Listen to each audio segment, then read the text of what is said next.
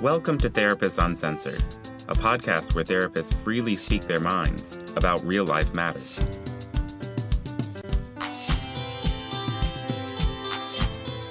Hi, welcome back to Therapists Uncensored. This is episode 32, and today we have a terrific guest. Her name is Dr. Tina Adkins, and she is a research associate at the University of Texas at Austin here at the School of Social Work. We are excited to have her because she has been specializing in attachment-based interventions throughout her career. She received her PhD in theoretical psychoanalysis under Peter Fonagy and Patrick Luton from the University of College London and the Anna Freud Center. She has developed an amazing amount of expertise that is going to help guide our listeners into our ever-going pursuit of understanding attachment and how to develop the most secure attachment in ourselves and in others. We today are going to talk about the idea of mentalizing. And mentalizing, as she will discuss in much detail, is one example of a way that we can actually find to impact the way we ourselves and our kids can develop stronger skills in how to feel safer in the world right now, not with years of therapeutic and clinical intervention, but with short strategies for how to intervene and how we relate to ourselves and to those we love. So stay tuned. I think you're really going to get a lot out of this episode. We are very excited today to have a very special guest with us who's going to take us right into the heart of the research on attachment. So if you haven't heard about metacognition and reflective function and mentalization, you're going to be an expert by the end of this episode. So can you get us started, Tina? Can you actually first tell the audience a little bit about yourself? Oh, sure. I'm very happy to be here. I'm Tina Adkins. I started my career, much like Sue, as a social worker. So I was a CPS worker working with, very traumatized families. So I didn't know we were both CPS yes, workers. I just saw that recently on your thing, your, I don't know where that was posted. Yeah. And I was like, wow, I didn't know that either. I was a CPS worker, an investigator. I was also in foster care. I did a bunch of things related to that. And I didn't expect to go in that arena. I had a psychology degree, which, you can do so much with these days. So I ended up there. Drive a bus. Yeah. Not sure what my path was. So I feel now very fortunate that I fell into that path because now my entire career has been in the field of child welfare. So I started out as a worker, went back and got a counseling degree, worked in the field a little bit there, but was really interested in research and changing the system on a larger scale. So I went and got some research experience and then eventually found out about the program in London that they specialized in attachment and sort of cutting edge interventions for foster and adoptive families that nobody was doing in Texas for sure, and not many knew about in the U.S. And so I went to take advantage of that degree program. And eventually got a PhD in that arena as well from London and just finished that a couple of years ago. So yes. What, if we just get started at the very basics. So just while you're listening, just know that part of why we brought Tina on the show today is that she has got some real data. And her experience is evidence-based. Mm-hmm. And so these aren't just somebody's good ideas. And where they are somebody's just good ideas, we'll tell you the difference between that and what we actually know. But let's just start with a bigger framework in case somebody hasn't heard more about Therapists Uncensored and been listening and following along about attachment. Sure. What's the big deal? What's the big deal? Why'd you go all the way to London? Right. Yes. Well, that's a great question. One of the things that I realized was that I was working with, many of these sort of dysfunctional families or children that are being abused or neglected. And so if you go back to the basic question of, why are these parents treating their children so horribly, or even just, not great, spanking, things like that, things that I didn't like to see. And I knew from working with these parents that they themselves had been traumatized. They had a background that nobody was addressing. Nobody was talking about the intergenerational transmission of trauma or any of these things yet. And so already I knew that this was a parent who was also had been a child, and they had experienced their I own love that. Yeah. history that nobody was addressing, and now they are parenting their own child, not just how they were parented, but through the eyes of perhaps a damaged child, their own inner damaged child. So already I knew that things weren't being addressed. And I knew attachment was important in the sense of, I learned a little bit about it in the classroom, knowing that if you had been securely attached as a baby, that your outcomes in life were much better. You had higher IQ, you had improved mental health, you were able to make relationships and have successful jobs. And so I'm like, what is this magic secure attachment? It's like an elixir. It's elixir. But it's measured at 12 months. So I'm like, well, we have all these kids in and they're older. So what do we do then? So there's a lot of questions about that. Like, I didn't know. And I wanted to know a lot more. And so going to the source, John Bowlby studied in, he was from London. And so going to the Anna Freud Center, which is definitely an international center that studies attachment and child welfare and families, was so helpful for me. I learned things I just had no clue about. And it just took me on a deep, deep level of understanding attachment and families and all these things. So on the most basic level, that's what it is that they've shown, research has shown that when a child has a safe, loving connection, basically the idea of a secure attachment is that it provides safety, comfort, and pleasure. Those are the three things that secure attachment provides in the most basic sense between parent and child. Safety, comfort, and pleasure. Those three different kinds of pillars, right? But those three elements sort of are the hallmark of a securely attached child and parent. What I like to tell people is that this is something that follows you throughout your life. All your best relationships you find in life, if you look at your relationships right now and reflect on perhaps that's how you chose your spouse, they provide safety, comfort, and pleasure for you. If one of those is missing, then there's, typical issues. But anyway, so following that path out, there, outside of secure, on the opposite of that spectrum is insecure, right? There's this, okay, well, what if something's missing? What if a parent is not providing this or a child is insecurely attached? And there's a lot of details underlying that, but the basic is that child does not feel safe. They certainly aren't always feeling comforted, or there's no pleasure. There's a lot of other factors in there.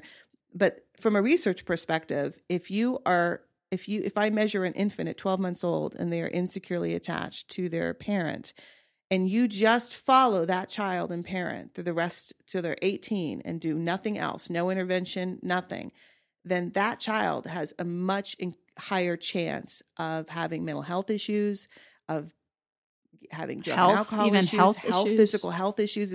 And they're able to trace it back to 12 months old having insecure attachment. And one of the really cool things I remember hearing about is that you can predict a child's attachment status by the attachment status of the parent before the child is born. Yes. Isn't that crazy? That's the research they did at the Anna Freud Center. They interviewed pregnant mothers, right? They gave them the adult attachment interview.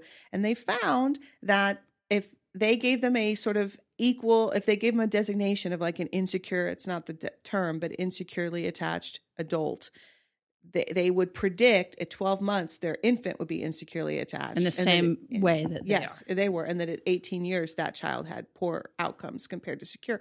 All from an interview with a pregnant mother. So before she even has a child, they could essentially predict how that child would have, or their mental health issues or anything like that at 18 years old. Shocking to me. Powerful. And this isn't genetics. No, this is outside of genetics. They controlled for poverty and mental health issues and all kinds of other things. Right. And what that showed me, or what one element of that became very powerful for me in deciding how to, create interventions or research, was that the relationship was one of the key factors of how we become healthy in this world. The relationship with your primary caregiver, the actual relationship. So in her mind, as this pregnant mother being interviewed, had already an internal model of relationships. And that's how she was presenting her answers. And that's how she was fantasizing her child and all of these things. That was the most important factor. more than anything else. And they measure it through the narrative style. Mm-hmm. It's not, and you all ongoing listeners know about this, but it's not what has happened to us, but what the sense that we've made of it. And it's not what the mother was saying. It's how, in a sense, it's how she's speaking and how she comes to make sense of it. But just as a quick little asterisk, also what's interesting is that, as we go forward in the research, it's not true that every parent that scores that way has this. And it's also not true that if your child has early developmental issues, that they always will. Mm. So one of the things Tina said that I think is really important is that that's without any intervention, without knowing anything. And there's a lot of, so it's not a perfect correlation, but because it's so robust. So that I just know that as a parent, as I began to listen and read about this stuff, I got so paranoid. Oh, I know. Tremendously paranoid. One of the first things I tell parents is, look, it just to ease your mind, it doesn't matter what happened to you as a child. You could have had the worst upbringing in the world. It's how you process it now. It's which to me is very hopeful. It's not about what happened to you. It's about how you've dealt with it now. Have you been able to process it? Have you been able to, like you said, how do you talk about it? How do you feel about it? Think about it. And that can be changed at any time in life. Well, that's where that is exactly. So we're going to narrow in on a specific thing. One, Tina, can you talk to us about the general concept, and then also, can we just start, I guess, of there? Like reflective functioning. Yeah, absolutely. Yes, so this is one piece of it that the data shows really is a powerful influencer on both creating insecurity when it's not there, but also promoting security when it's present. Yes. So one of the things they were researching at the Anna Freud Center in London was this idea of, okay, great, we know that secure mothers sort of create secure babies or influence secure babies, but how? What are they doing? Right. Maybe they're just very nice. Yeah. They're just sweet. Are they loving? And there was an original term called sensitive parenting. Maybe they're super sensitive. But when they really studied it, that wasn't explaining the variation. Another cool thing I heard, just as an aside, that it really helps bring, because I thought secure people, that's like Bigfoot. Like, is it really out there? Does it really exist? Yeah. But it really does. And people talked about like a mother that had even 10 kids and not a lot of resources can produce 10 secure children. Yes. Just naturally. It's almost like the natural thing that would happen if you've already had the benefit of it happening to you. Yes. You have so that's sort of where we're narrowing in on, is this idea of what is the factor. And Peter Fonagy and his team in London came up with this idea of parents seem to talk to their children and talk about themselves in a specific kind of way, which shows they have a high ability at something called reflective functioning. That is sort of the research term. The concept, really, the overarching concept is called mentalization. They have these great ability, they have mentalizing skills. That's a very odd term, mentalization. You don't hear about it much. But what it really means is that I'm able to see inside the mind of another person. I'm curious about their thoughts and their feelings and their beliefs and their expectations. I'm thinking about their experience inside of their world. And at the same time, I'm thinking about my experience. So I am paying attention to what's inside your mind. Meanwhile, I'm paying attention to my reactions, my thoughts, my feelings. So it's almost like a dynamic situation. It's not just empathy. Yeah, well, that's a complex thing to do. When you get upset, you're just really kind of want to be just focused on you're upset. You can't. That's the problem, right? It's the idea is in ideal interaction is I'm paying attention to what's in your mind while I'm paying attention to what's in my mind. There's a wonderful phrase that Fonagy uses called basically, I see myself from the outside and my child from the inside. So you're able to kind of do that at the same time, which I think is really lovely. But there's this idea, though, that it's a cognitive element, right? I'm actually able to think about what you're feeling and think about all those things. But also there's an emotional regulation element, just like you said. So when I'm really pissed off or angry, it shuts down your ability to mentalize. It's very difficult to see inside somebody else's mind if you are angry at them or that if they feel threatening to you. And that's normal. We don't mentalize 100% of the time, but we all seem to have an ability to mentalize somewhat. And what the research showed when they really narrowed it down was that parents that had secure attachment and had children who were securely attached had this very high ability to mentalize consistently. And that was and that's been shown consistently now through the research to be a pretty powerful element of a parent who can transmit this to their child. And then they found that that's how children develop the ability to mentalize. They have to be mentalized by another caregiver. An adult has to do this with them for them to develop this ability.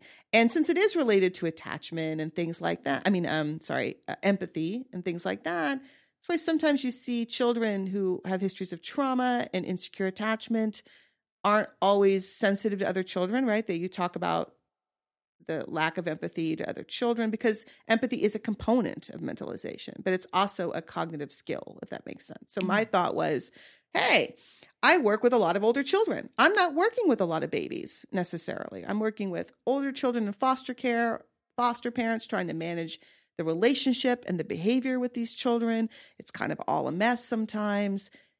Can we actually develop this skill in parents? And will this transmit to children? And is this something we can do outside of the therapy room? And that was really the big thing for me, because I work with a lot. When I was working in the foster care arena, and I still do in the foster family arena in Texas, there's limited resources for foster families. The children can sometimes have individual therapy, but this is a relational skill, and this is a relational issue. So it's something that has to happen between parent and child.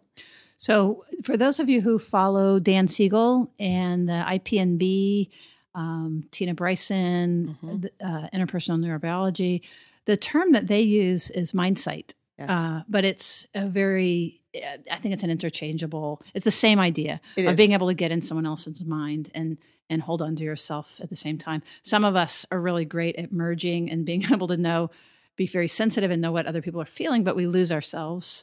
And then other folks can be kind of consumed with, down regulating and keeping people out in order to stay calm. Yes. And, one of the things that, like when we look at folks that, like part of why that this is difficult in our adult life and where we see it happening with couples and things like that, is that it's actually a good idea if you're a child and your parent isn't mentalizing and they're giving you a lot of anger or aggression or blaming you or not understanding you, for you to shut down those capacities, whatever capacities that are already there, is actually a healthy, secure, protective mechanism. It's a protective, that's right. It's an adaptation. Yeah. And so kind of getting that to turn back on or developing it to begin with sounds like it's part of your interest. Yeah. This idea was that, okay, I know that parents, foster parents in particular, adoptive families, struggle with developing these new relationships with these children. And we know from the research that there's not a lot of research done about foster children or foster parents, but that foster children come into care with a higher rate of insecure attachment which makes sense, right? They come from a history of trauma, of course. So they're already coming in with an internal model of relationships as unsafe and all these things, right? And then we don't know much about foster parents at all. But what little research has been done out there, in particular by Mary Dozier, has shown that perhaps foster parents have a higher rate of insecure attachment, but we don't really know. So I don't really know where these parents are in their adult attachment status or anything like that. But I know if mentalizing is a skill that increases the chances of developing a securely attached relationship, you can't go wrong with trying to increase the skill level of parents that are working with traumatized children and see if we can increase their ability to have reflective functioning and to transmit that to a foster child. So that's kind of where that idea was born, was, okay, I had been taking clinical classes in mentalizing-based therapy that comes out of London, mentalizing-based treatment for families and adolescents. And I realized that a core component of that therapy is psychoeducation, because you kind of have to explain why it matters for parents to have buy-in, right? It's even in therapy. Why should we even care about this stuff? Why should we learn about this stuff?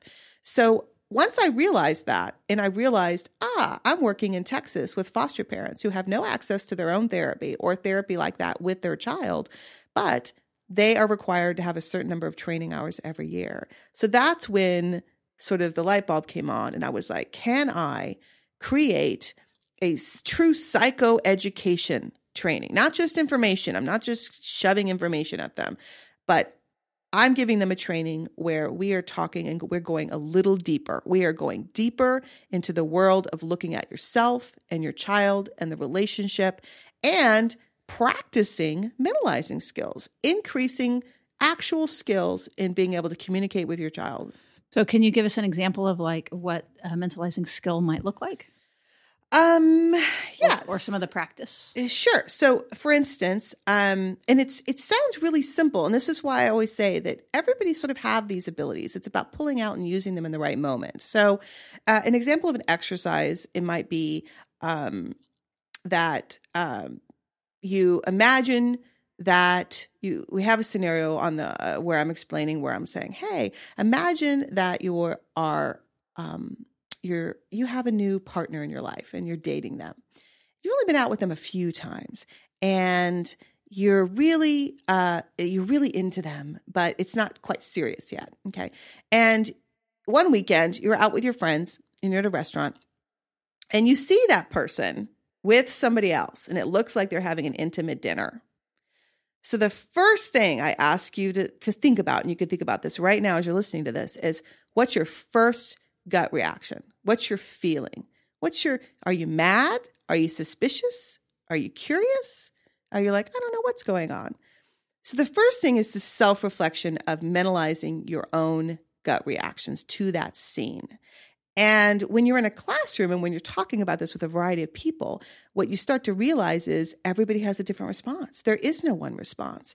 Some parents are instantly angry at this scene. They are mad. They are furious. Some are like, I don't really know yet what's happening. Already you see that we are thinking or already making up an idea of what's happening between this person we care about and a stranger. And we're either getting defensive and angry about it, we have the worst case scenario in our head, or we have a different idea of what's happening. So that's the first thing. And then we talk about, for instance, okay, what would you then do? What would be your next step? And then you get all kinds. If you think about it, what would you do? Would you go up? Would you confront? Would you leave? Would you sit there? Would you think about it?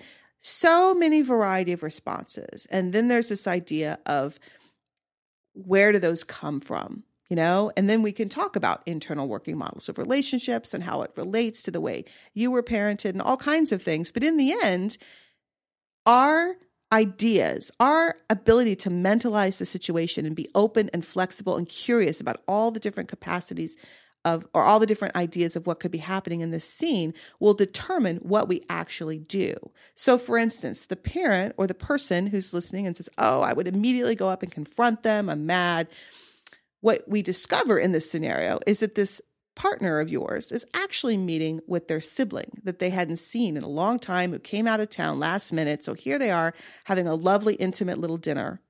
And you have perhaps now just ruined the relationship by going up and being a little crazy, as they like to say, right? It's like, so your ability to stay open and curious and flexible and truly mentalize the situation in terms of keeping an open mind, essentially, and being able to control and emotionally regulate yourself and your behavior is what dictates how successful your relationships will be in this world. Let's take a quick moment to thank our sponsor. For those listeners out there that are therapists, most of us want to spend our time with our clients and not with the tedious paperwork and billing, scheduling, etc. Theranos provides practice management software that can really help and has helped thousands of therapists out there better manage and grow their practices. Now, they've set up a special offer just for our listeners. You can try Theranos for free and then receive 20% off your first 3 months if you sign up at theranos.com/therapist-uncensored, or go to our website and you can click on it from there. Thanks. I love that example. I was just totally putting myself in it. It's great. You say something that even just that example, what's implied in it is even just hearing everybody else having a different reaction. Yes. You come to understand that your personal reaction is simply that, and that you're having beliefs. And so even the difference between this is actually happening, that cheater, to, I'm thinking that he's or she is a cheater. Like just that movement. That's alone, a leap. That's a big leap. That I'm having beliefs and that I'm having reactions versus when we are in it, sometimes that's gone. Mm-hmm. And it's all very just concrete and literal. So just the idea that different people could have the same stimulus and have different reactions is a beautiful, just beginning example of mentalization, right? Yeah, it's just allowing, and so the idea of somebody who's a successful mentalizer, somebody who has these high ability, leaves that space to be able to think about their feelings, to feel, to actually feel, to take a moment and process what's happening, to keep an open mind about what's happening, which can be a very difficult thing to do if you're triggered, if you have a history of trauma, if you've had, you can imagine that everybody has a different reaction. And it's fascinating to me to hear them all and opening the minds of saying that the minute we make it super personal without really, what's the only way to really know what's happening here? The only way is to literally have a conversation with that person in an open and flexible way to find out what's really going on. If you run in and attack, if you run in and confront, shuts them down, shuts you down. And I use this as an example because it's very relatable and it's sort of non-triggering in many ways because it's just a general situation.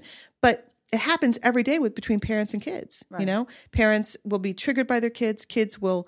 I hear parents all the time, my friends even, not even just foster parents, who are just like, he's really just trying to get back at me, which could be true, could not be true. But once you decide you know exactly what they're doing or what's inside their head without actually talking about it, then you shut down your mentalizing, actually. So, well, in some ways, this is very challenging, what you're talking about. It sounds simple on one level. I know.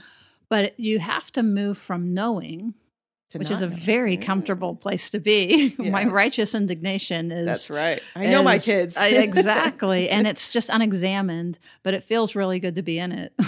And you have to give that up and move back to a place of not knowing, which is actually a much more... we've talked on this podcast a lot about the biology of this and the science related to the neurobiology. So that's really literally moving into a different area of the brain, moving up. So from a limbic response to more of a prefrontal cortex response, where now you're able to reflect on your heart rate and the blood coursing through your body. And we've talked about it before as like a crow's nest on a boat, you know what I mean? Where the guy goes up and he has binoculars and he can he can kind of see what's going on. Mm-hmm. We can't necessarily stop it, but we can begin to reflect on it. And that in and of itself, it changes neurologically where it's coming from. But what I really like to think about is it is giving up something, because to not be reflective feels really good. It's true. It's like control. It's security in some ways, emotionally. Yeah, it's terrible. Yeah. But we're brittle. Yeah. We're not open. Right. Well, I mean, some of the hallmarks of mentalizing are perspective taking, curiosity, the unknowing, being uncomfortable with the uncertainty, and be willing to explore it in the moment.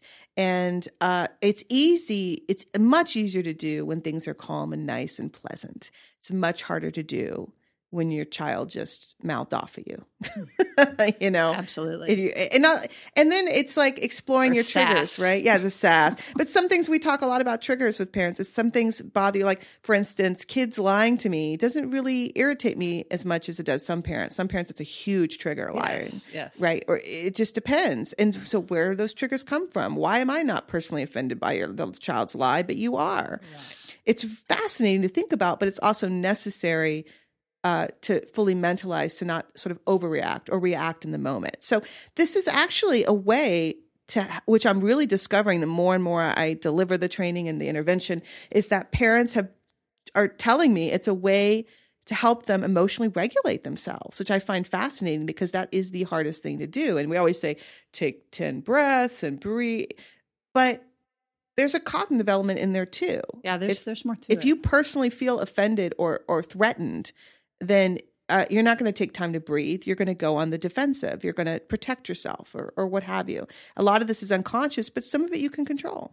Well, I love that because it brings in the intersection of the biology and unconscious forces and then cognition and how they all interplay, because it might be that without the breath, we aren't able to catch the curiosity, True. But you're right that even if we're sitting there breathing, but we stay in the exact same State cognitive of mind. space, the breathing isn't going to do it. That's right. It's Because a you pause. know that That's you're right. being threatened That's right. and you were going to respond appropriately. So that the breathing, in a sense, gives a chance for reflection to begin to ease back in. And again, that happens typically when we feel a little safer. But also what I love about what you're doing, Tina, is that expanding that capacity. So it's not just when I'm calm, I can do it, but we want to grow it in Yes. people so that even when you're not calm, you can kind of work your way back to it.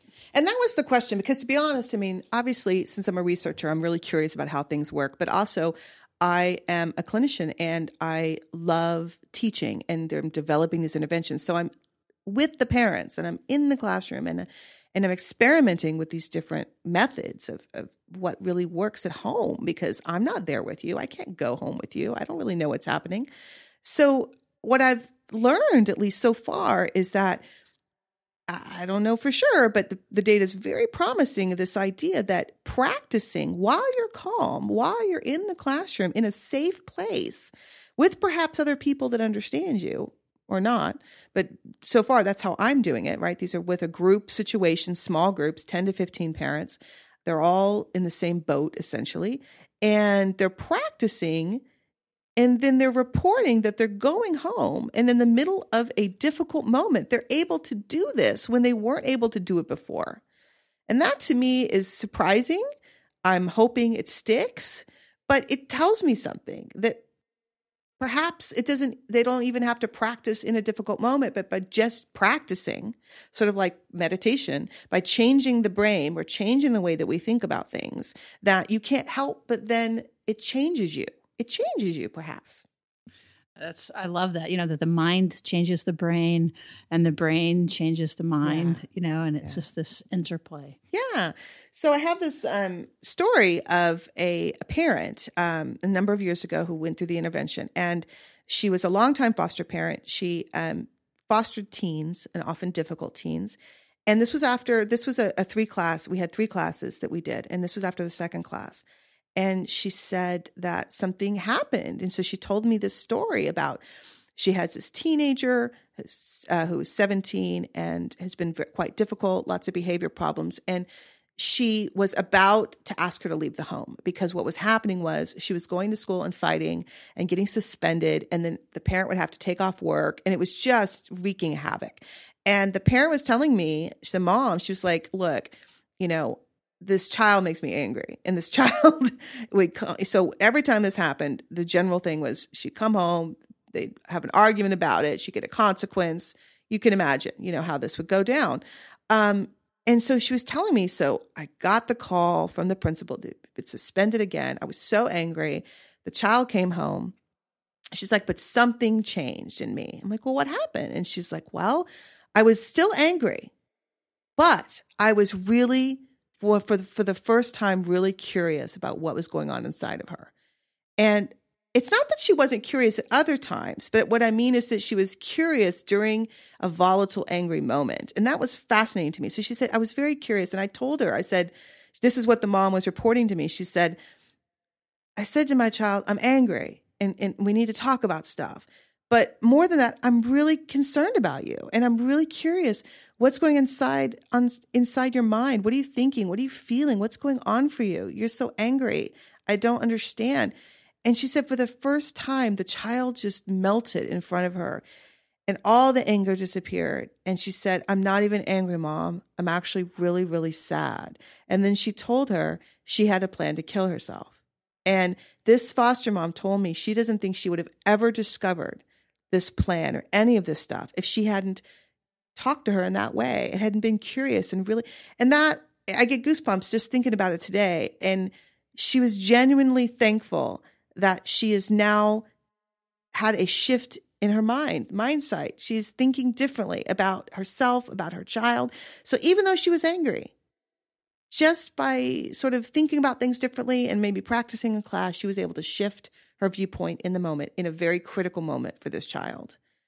That's an incredible story. Yeah. It just resonates as so true. And I know in my own parenting moments when I've been able to make that shift, I have some adolescents, and yes, you do. You have a couple of them. And, sometimes what they're putting out to the world isn't really what's going on, but it's so easy to just be responsive to just that. Of course. And, these are great, great kids. But it's the softening. There really is. I mean, it even feels different when you make the shift that I'm going to get out of this power struggle with you. And it physically feels different. It does. And they, I think, can feel it. And then now you have soft instead of hard. And we don't have to worry about all the other stuff for a moment. Yeah. I mean, if you think about mirror neurons or any of those things I'm sure you've talked about before, it's a mutual process. And so these parents report to me that they themselves are being regulated by being able to do this with their child, which I find really interesting. And as I like to say, that it's a great point you said about behavior, because especially the older they get, the more we tend to focus on behavior and what they're saying, especially when it's negative. And there's always something behind the behavior. And being that sort of emotional detective, as I like to say, going a little deeper. I love that. There's this idea of the symptom is a solution. Mm-hmm. And so that just, again, immediately, if you could imagine a little light bulb going on over your mind, that just that thought even is like, what's the solution for? Like not making a choice. Well, that's a solution. Or, whatever the behavior is that you're struggling with. Like if you just begin to click it that way versus the other. Right. Like you've opened up this, we've talked a lot on this podcast about taking a pause and this auto-regulation and things like that. But I love this piece because it's a very specific what to do. What to do. Instead of all this what not to do and how things are screwed up. Yes. And there's this sort of, parenting traumatized children, foster parenting is a unique thing, but it's also just parenting. A lot of it is simply how to deal with behavior problems and how to deal with tantrums and a lot of things that a lot of parents want to know how to deal with. And as I like to say, it's like these are sort of ways to increase your own toolbox, your skill level, so that you can deal with issues individually, because I can't tell you what to do. You have to figure that out on your own. But everybody wants to feel better about their relationship. They want something that reaches deeper. They just don't know how to do it. That's just great. So, in just a moment, if there's anything more specific too that you would like to give suggestions or ways to facilitate it. Yes. But just to clarify for everybody how cool this is, that part of what Tina is working on is being able to deliver these kind of interventions in these like power shots right. and this small amount of time without therapy, without any clinical intervention, but with care and kindness and truth.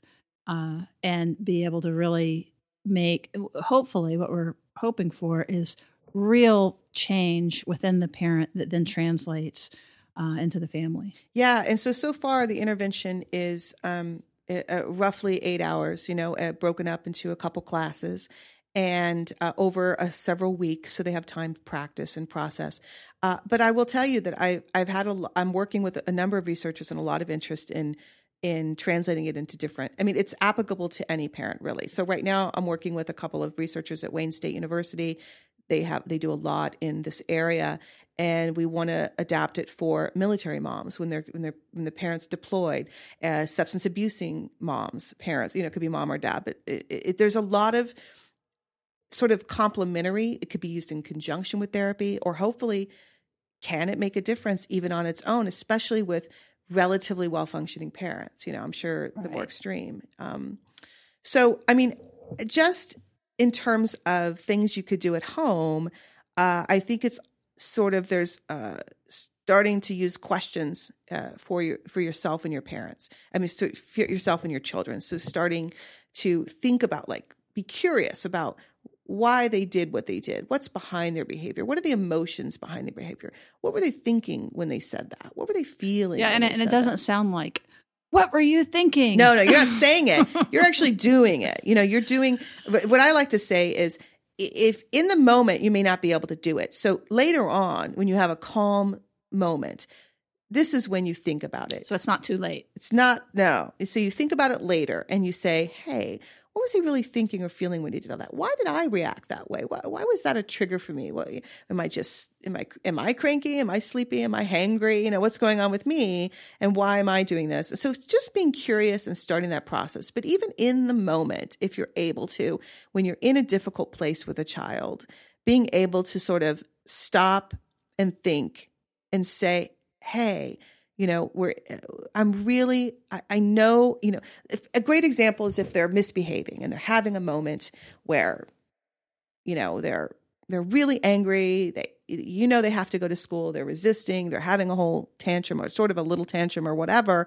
And you're able to kind of just stop for the moment and really attune to them and connect with them on their eye level and say, I see you really angry and I'm really curious about that. I want to know more. What are you thinking? What are you feeling? Is there any way I can help right now? We still have to go to school, but is there any way that I can help you feel better? It's just, that's the most basic sense of, everybody wants to feel known. We want to feel somebody's thinking about us. We want to think somebody's really curious about us and invested in us.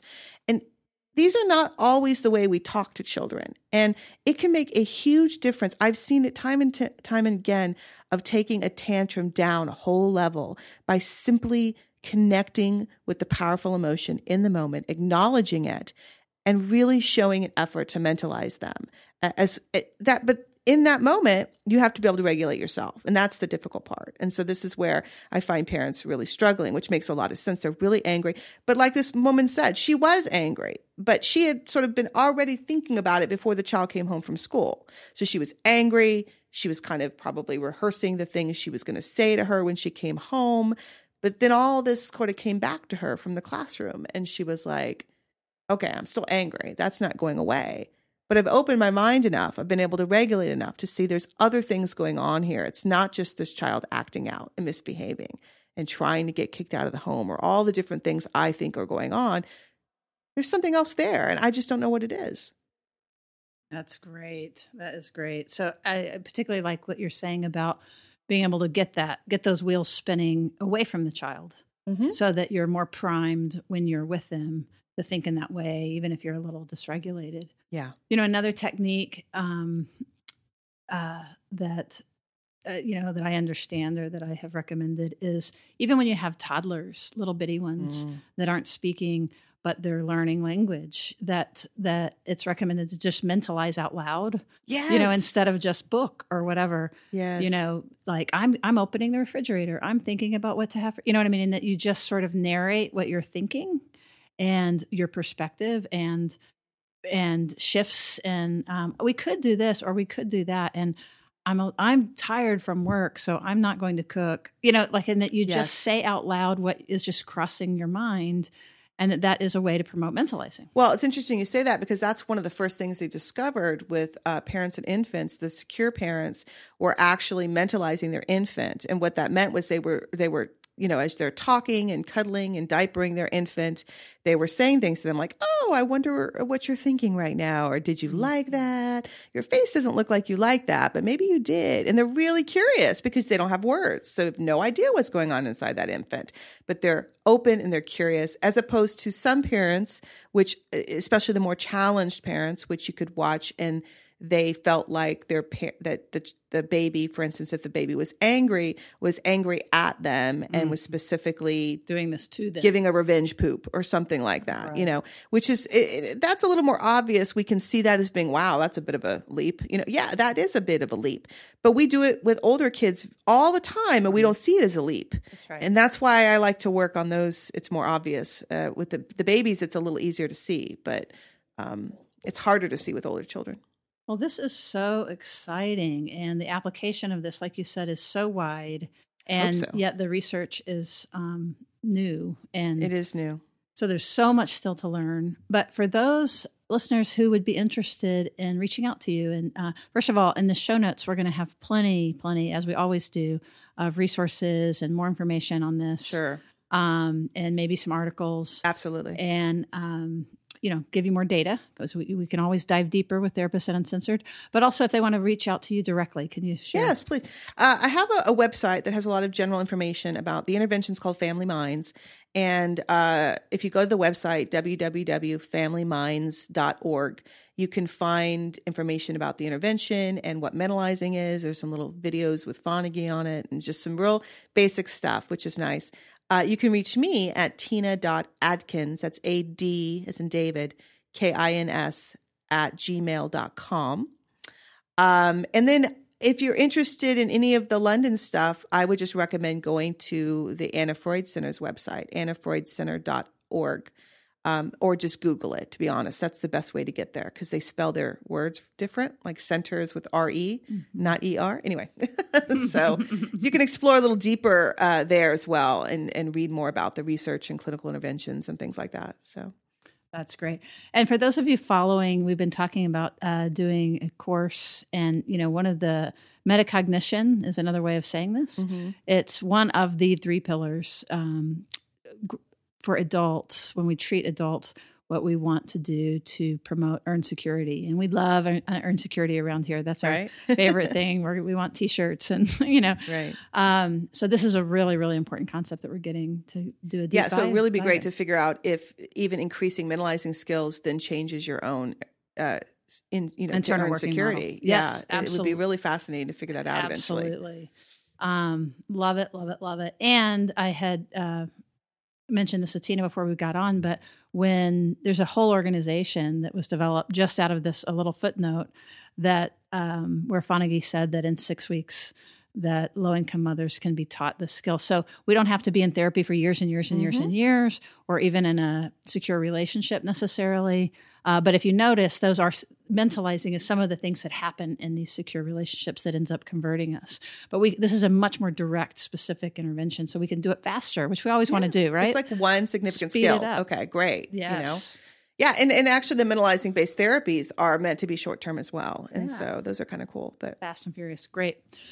So thanks for listening. If you would like to hear more, like I said, check out the show notes, and please join our email list. You can find that at therapistsuncensored.com, and absolutely subscribe to your favorite podcast player. And if you haven't yet, rate us and review. That's always super helpful. And last suggestion, not to throw too many at you, but if you want to get a little more information about all of this, Tina is on our Therapist Uncensored online community. Mm-hmm. She's one of the members. And we might be doing some cool stuff together live to get more of this out there and take questions and everything. So keep your questions coming and your feedback and your comments. We're super open, and we can use those if we are able to make this work to be able to do something on the Facebook page and go live and interact more directly. And also, I'm actually a researcher at University of Texas. I don't know if we mentioned that. So I'm in the School of Social Work. And so that's where I have a page in there somewhere as well. So that's awesome. Good. Okay, because our listeners often are very smart and intelligent about these things and want to know more. So there you go. Hope that we've done a good job of delivering that.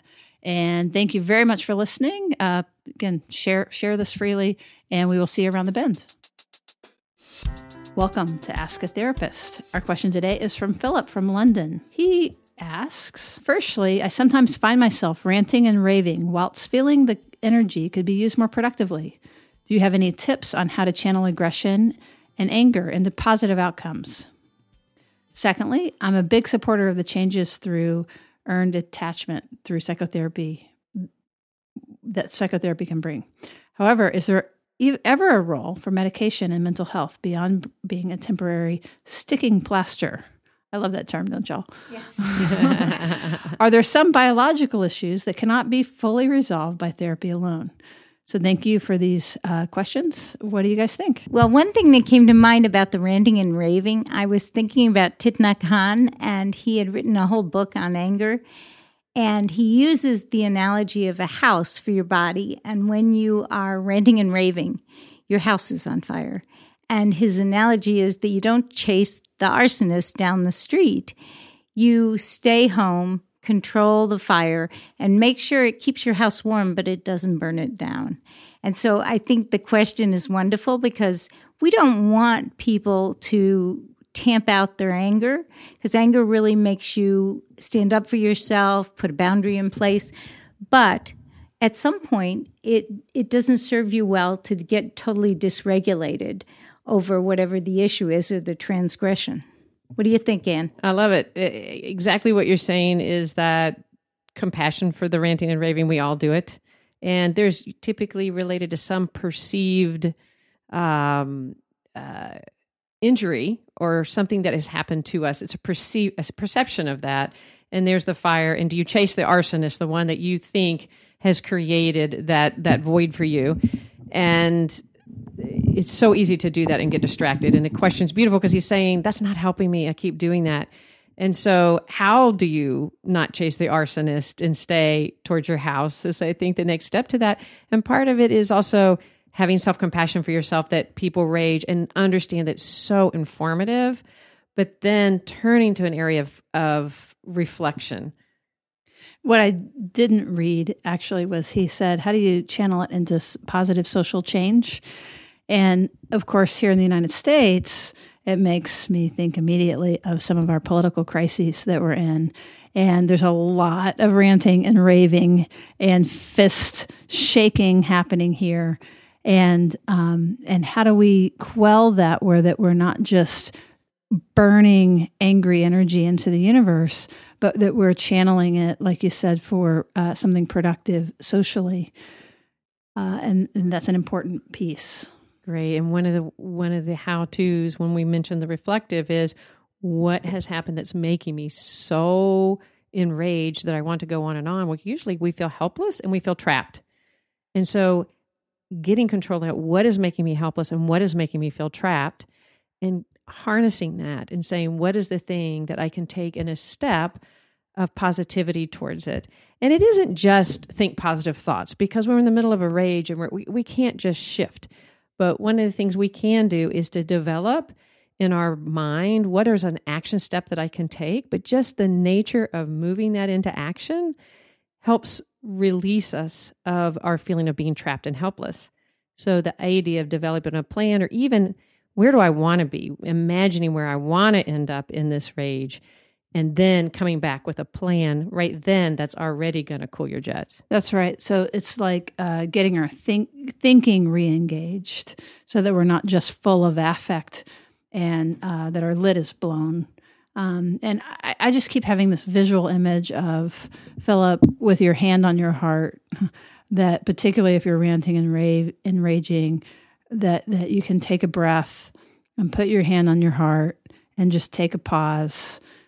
And that in and of itself gives your body a chance to re-engage your thinking rather than just your affect, so that you can begin to engage whatever the threat is, or whatever the trapped, as you're saying, Anne, whatever the thing coming at you is, in a more efficient manner, so that you can have more choices about what you're going to do about this obstacle coming at you.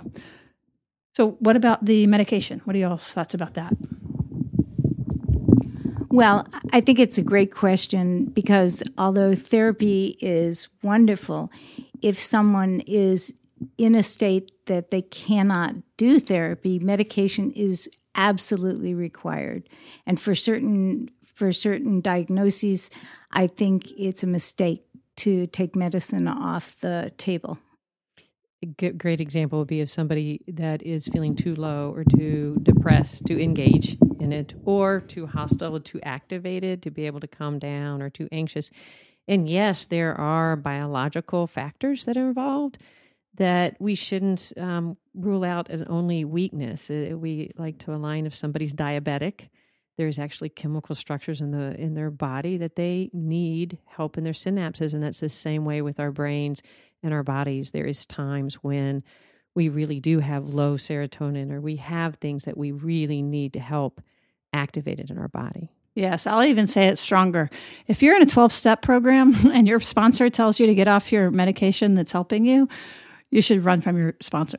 So I have seen people That's true. really go off the rails trying to work a really good program and getting really bad psychiatric advice from people that aren't in the field of psychiatry. So there. Absolutely. And I'll say another thing. I've seen people go on meds for a period of time where they've never been able to really know what it's like to have a certain experience of lowered anxiety or increased energy because their whole life has been that way. They go on meds and they can see the world. It's like taking off the blue glasses.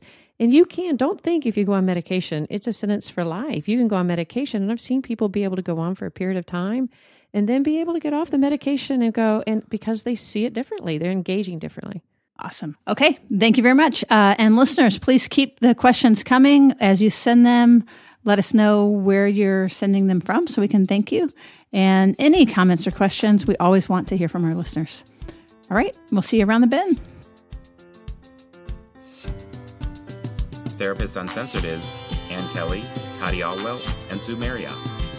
Becky Mendeville edits this podcast and provides technical support.